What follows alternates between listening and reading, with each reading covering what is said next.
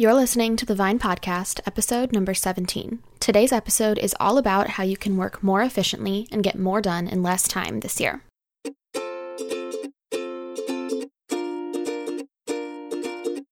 You love the time you get to spend creating content on your blog and connecting with your audience. But building a brand and working on your website, that's where it can feel overwhelming. With all of the lists out there of everything that you should do, sometimes you just feel like giving up. But friends, there's a better way. When you spend time strategically thinking about your blog, you'll discover what is essential to build a successful and sustainable business and what's not. I'm your host, Madison Wetherill, a WordPress web designer and branding strategist for food bloggers. I'm here to help you think strategically about the brand you're building, connect with your ideal audience, and ultimately convert them into raving fans, the ones who actually make your recipes, interact with you, and make this whole food blogging journey worth it. It's time to design a business you love and remember why you started a blog in the first place.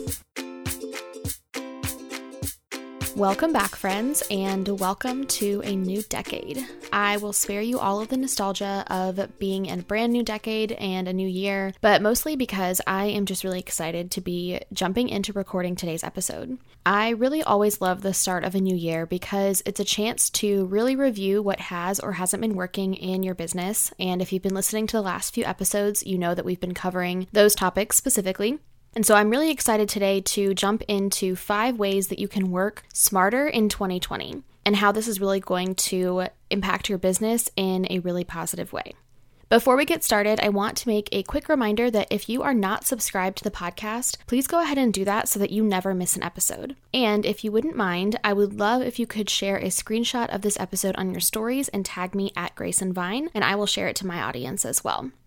As I mentioned in the last few episodes, becoming a mom has seriously changed the way that I work. I used to work on my business and client work pretty much all day and night, and I can honestly tell you that having less time to work has made such a big difference in my business in a positive way. I honestly don't know what I used to do all day long, but I can guarantee you that I was not using my time wisely. So today I want to dive into 5 ways that you can work smarter in 2020. So the first way that you can work smarter is to start by reviewing your tasks. Before you make a plan, you always have to start with what you're already doing. And in episode 12, I talked about reviewing your year. That episode was in the spirit of the end of year and reviewing that, but this can really be done at any time. You want to start with reviewing everything that you're doing for your food blog. I really mean that you want to write down every single thing that you're doing. I want you to think about all of the different parts of your business, not just creating content.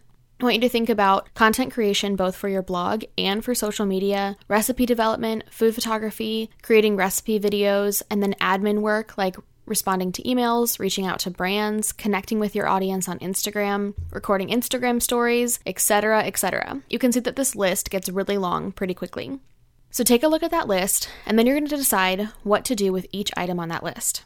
You're going to decide if you need to simplify that task and what you're doing, stop doing certain tasks, things that are not moving your business forward, or outsource the task. Once you have an overview of all of your tasks, now you're going to create an ideal schedule. So this is the second way that we're going to work smarter in 2020. So during my coaching accelerator that I did last year, I was challenged to create an ideal schedule for the week. In general, I'm a pretty unstructured person when it comes to schedules and routines, and this has changed a lot since having kids. Having an ideal schedule has completely changed the way that I work. Without having that, I am 100% confident that I wouldn't have felt like I could manage adding a podcast into the mix or cutting back on my work hours or increasing my client load. This year, I decided to double my client load so that I can work with more food bloggers on web design and branding, and I definitely wouldn't have been able to do that without knowing my ideal schedule for the week and knowing exactly how long certain tasks take me. So the first step in creating your ideal schedule is to figure out how long things take you.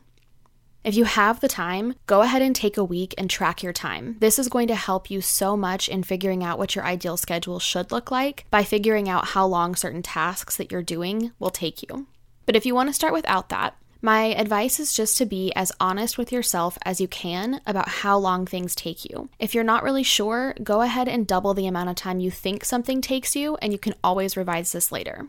Even if you're just recipe testing as a part of your prepping for dinner, just be honest about fitting that into your schedule so you can make sure you have enough time for everything. I think this is especially difficult for food bloggers because the line is often blurred between work time and personal time. And so it's really easy to fit tasks in here and there as you're doing other things around the house or hanging out with your kids. And so when it comes to figuring out how much time you have for creating blog posts or how many blog posts you have time for throughout the month, it's really hard to figure that out because everything is so blurred. Then I want you to take a look at how much time you have throughout the week to work. How many days of childcare do you have? Or if you don't have kids or they're in school, how much time do you want to work? Figuring out the boundaries of what is going to be work time will really help you to create this ideal schedule. And this is another friendly reminder that you don't have to work all the time. I'm saying this as a recovering workaholic, but having an ideal schedule will really help you to be able to turn off your work time. So I want you to take a look at those tasks from step number 1, and we're going to figure out where they're going to fit in. I want you to include any non-working periods where you might be working on things like recipe testing during dinner or editing photos while you're watching Netflix at night. If you regularly do this, I want you to still put it on your schedule.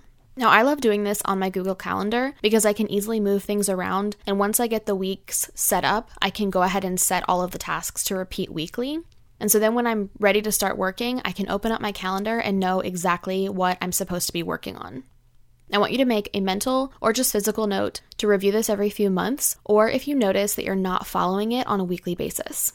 Don't feel bad about not following this schedule if you get off track. Just dig into what's not working about this schedule and make adjustments. For example, if you're not a digital calendar person and you have this in your Google Calendar, but you're never looking at it, that could be an example of a time when this might not work very well for you. So don't be afraid to revise it and review it every couple of months.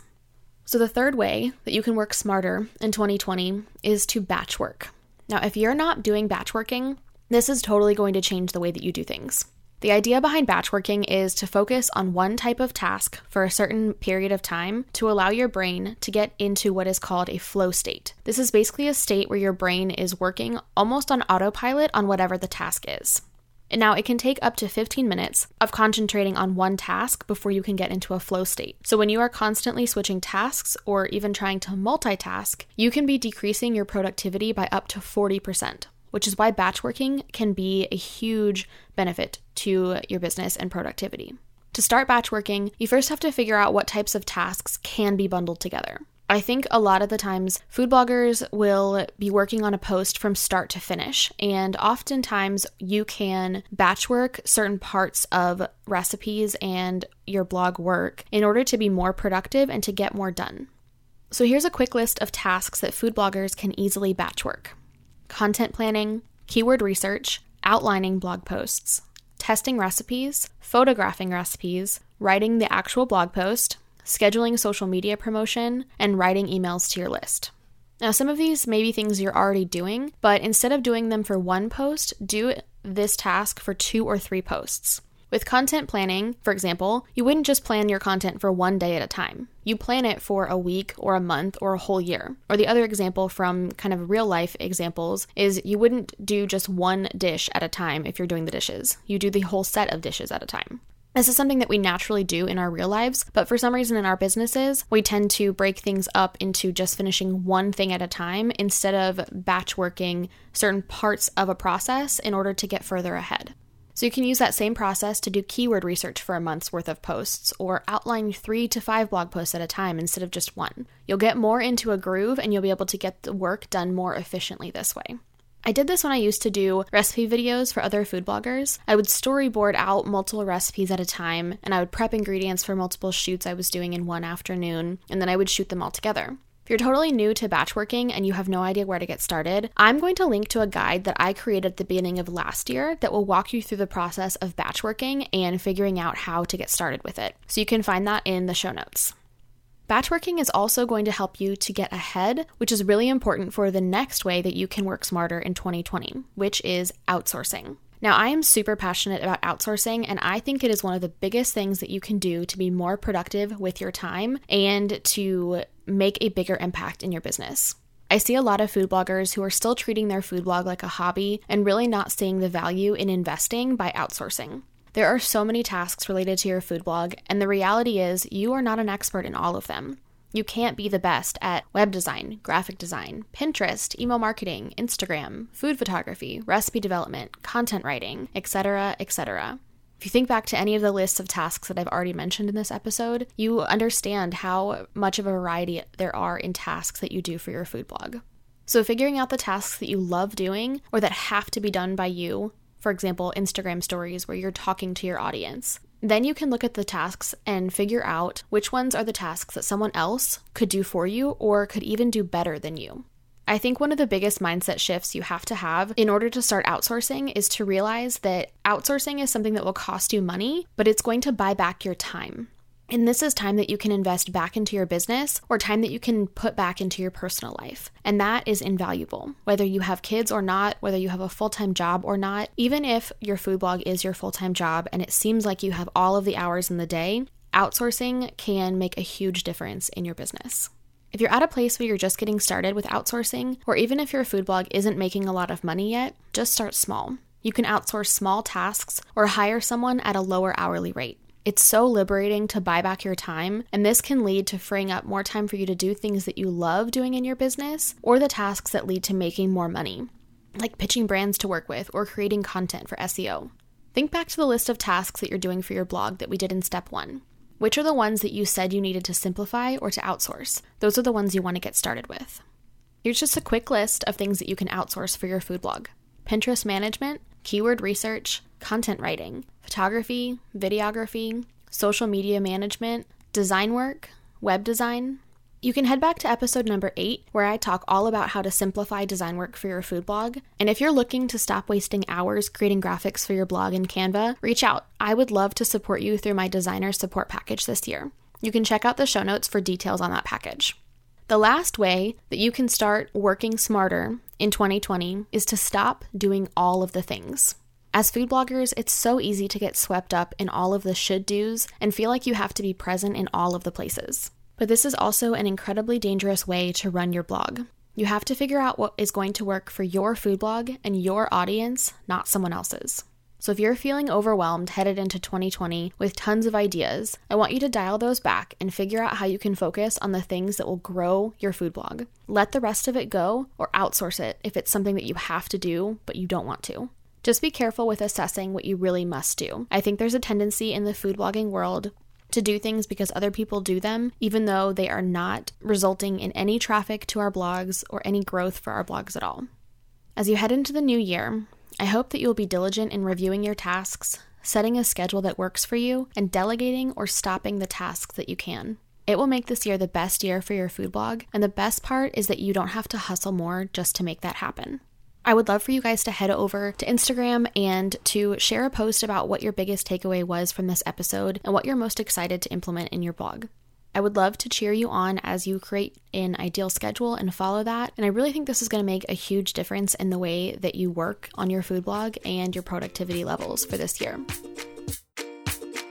Thank you so much for listening to today's episode. If you enjoyed it, I would love for you to screenshot it and share it with a friend. You can tag me on Instagram stories at Grace and Vine. For the show notes for this episode, head to thevinepodcast.com.